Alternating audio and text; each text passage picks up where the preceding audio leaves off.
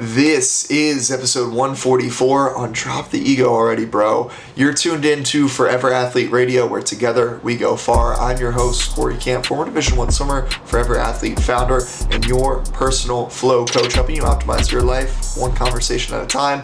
Remember, you can text or call in to join the show at 301-747-0718. Now let's get our flow on. Your need to be right is blocking you from true transformative breakthroughs in your life.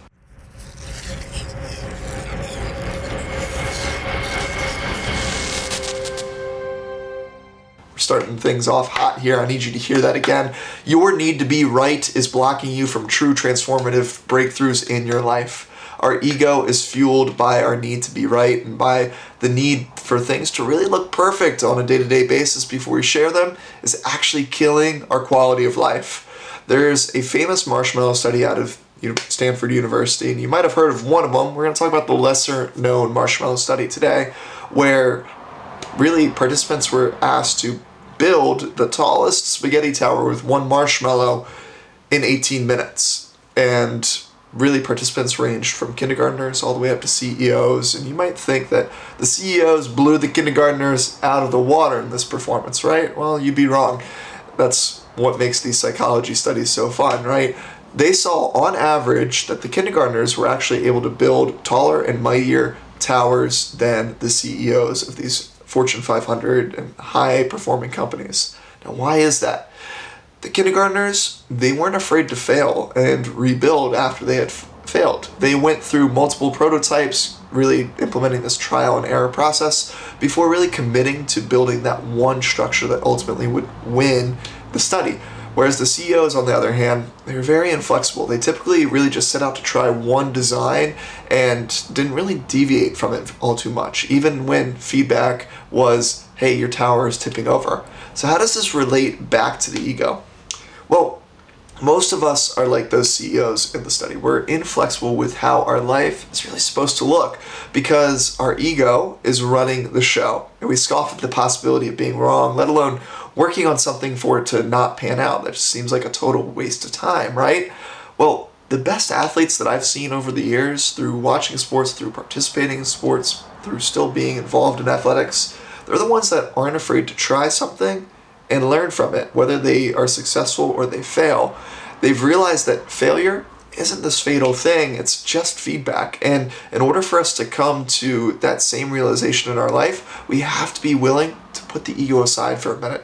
The ego is what fears failure the most because that's what really is taking the direct hit in the most pain when we do fail. What would happen if we created a life playground that we could really play around in on a day-to-day basis? How would this help not just our physical health, but our mental and emotional health as well? And is it possible for the ego to ever truly die, like Kanye West said in his Ego Death song? We're going to take a look at really all the answers to that today on the show. I want to start off with looking at what is the life playground atmosphere? Because that really is my favorite way to view life overall. And it's this element of fun that gets reintroduced into our life, this element of nostalgia as well, because we all had at one point during our childhood that playground that we could turn to and play around on for hours and hours, and it didn't matter what the game was, how good or how bad we were at it, we just were having an enjoyable time.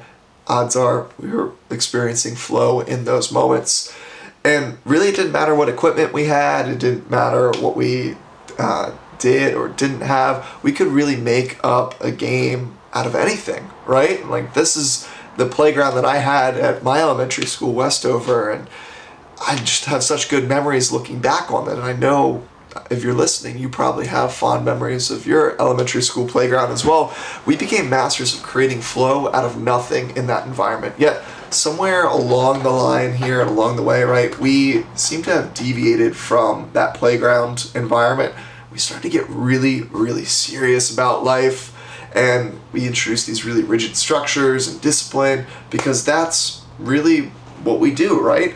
Maybe it's because no one truly cares how many goals you score on the soccer field or how much sweat you had on in recess anymore after a certain point. And really, since there is less societal weight on the play, then our ego really gets rewarded by giving in to these other activities, like how many girls we're going to be talking to in middle school. And really, the most embarrassing thing about this for a middle schooler, or maybe even in your life today, that could ever possibly happen is rejection, right? And ironically enough, that's still some of the fear that we are facing today, right? We all don't like to be rejected because that's a direct hit to our ego. We all just want to fit in for who we truly are, and we want the world to see us for who we truly are. At least we should. Rejection, just like failure, hits home on that ego. And ironically, the ego is really what prevents us from taking the chances in the first place and potentially life-altering opportunities. If we were able to shift how we really view our life now as this playground that we had back in elementary school, really what we'd be doing is we'd be able to take leaps and bounds towards really our ultimate ambitions in life. We can't be afraid to play, basically, is what I'm saying. We want to introduce that life playground again. We want to go back to those days of we're 5, 6 years old. It didn't matter if we were given a soccer ball, monkey bars, a slide. We were content, we were happy, we were willing to take risks and play. We weren't really concerned about how we looked in the process. I found that it's best to recreate these environments that reinforce this behavior outside of work and really watch it carry over into our work, right? So adopting that mindset that life is just one big playground allows you to truly play loose, really the goal that we were all aiming for as athletes on the playing field, right? It allows you to really get out of your head and into your heart and play with this lack of rigidness and stiffness that our spaghetti building CEOs displayed and ultimately really were failing at. See, when we are really trying anything new and being a beginner again, we have to check the ego at the door because we are going to fail. And really, it's this great gut check on our ego when we consistently put ourselves intentionally into those environments. That's why I've been trying out rock climbing with some friends. I've been getting into surfing and absolutely failing at surfing. It's quite comical, actually, wiping out, and very humbling being in this high flow environment that, water is for me, and all of a sudden I'm not in control and in charge. I'm not a natural at it like I quote unquote was in swimming. It brings me back to, okay, I'm actually having a great time though. Who cares if I wipe out? I'm going to hop back up on that next wave and ride it and continue to go. Most of us, though, we don't like to be good, not be good at something. We all like to be good at stuff, right? Especially if we're highly, highly competitive people. So for me, I'm very, very highly competitive. You can ask Jorge and Jack, doesn't matter what we're doing. If we're playing cornhole out in the front yard, I'm not getting out of there unless I win at least one, if not all the games. That's the competitive nature in me shining through, right? But why do I bring that up? If we're especially highly competitive, we want to seek out these playful moments even more so.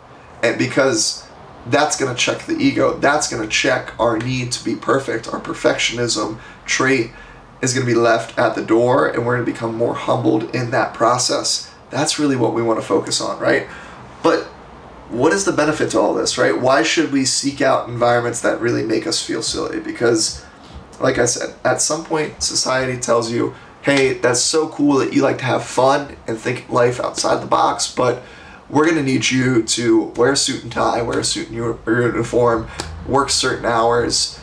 And that just kind of produces this really rigid lifestyle. So why would we deviate from the norm? Why would we drop the ego and live a more fulfilled life? Well, because ultimately it improves our holistic health. And here's how it does it. Our physical health really sees an increase in our heart rate, variability, when we are engaged in these activities that we thoroughly enjoy on a moment-to-moment, day-to-day basis.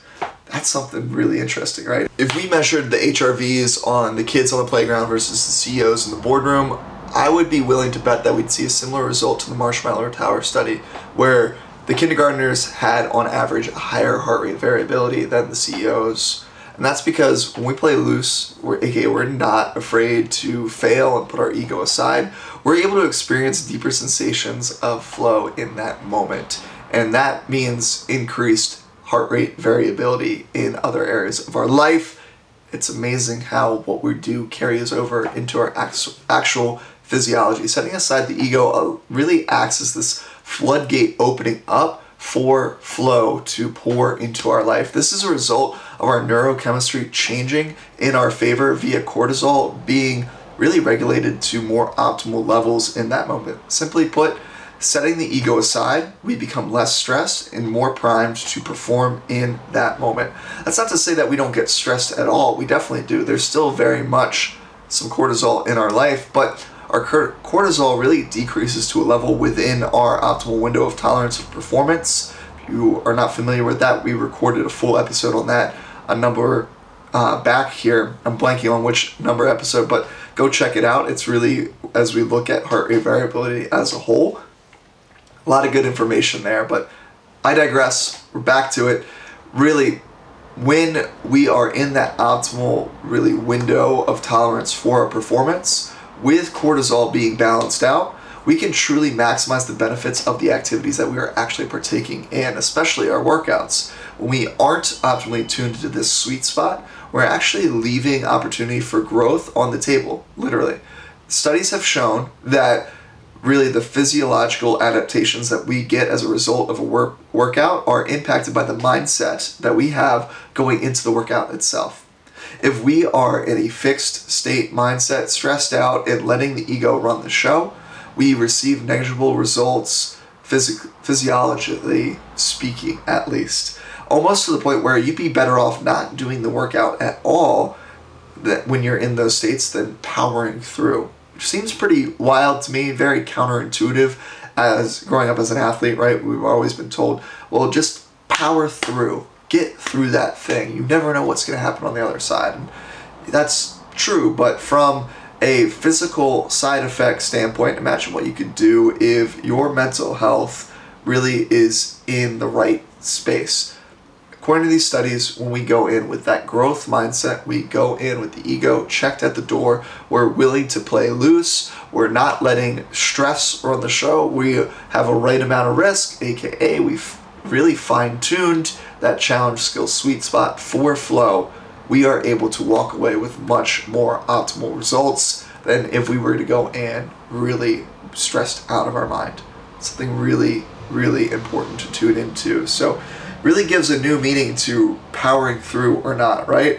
I'm not saying to just ignore those workouts and skip them altogether or your work when you're feeling that type of way, but rather we should develop a toolkit to really get you to notice that you're in that headspace and then what to do when we are in that headspace so we can really make sure we're shifting out of that as best as possible and taking that ego, putting it in the back seat rather than having that run the show and placing you into that headspace with more consistency. This applies beyond our workouts as well. Creating a positive psychology toolkit really works to help you truly maximize what's in your day, even the most boring of work tasks. So here's some positive psychology basics that you can turn to when you just don't feel like it, when you're in that negative headspace. Here's how we shift out of it. The first is we want to prioritize our sleep. Things are just harder when we are underslept. The second is we want to have a gratitude practice. Put yourself in a better mood through appreciating what is in your life at this moment in time. 3, the true biohacking really go to 30-second life-altering state method that we can consistently turn to is hydration. Hydrating is really the only biohack that works with consistency. So number 3 is hydrating with at least 12 fluid ounces of water.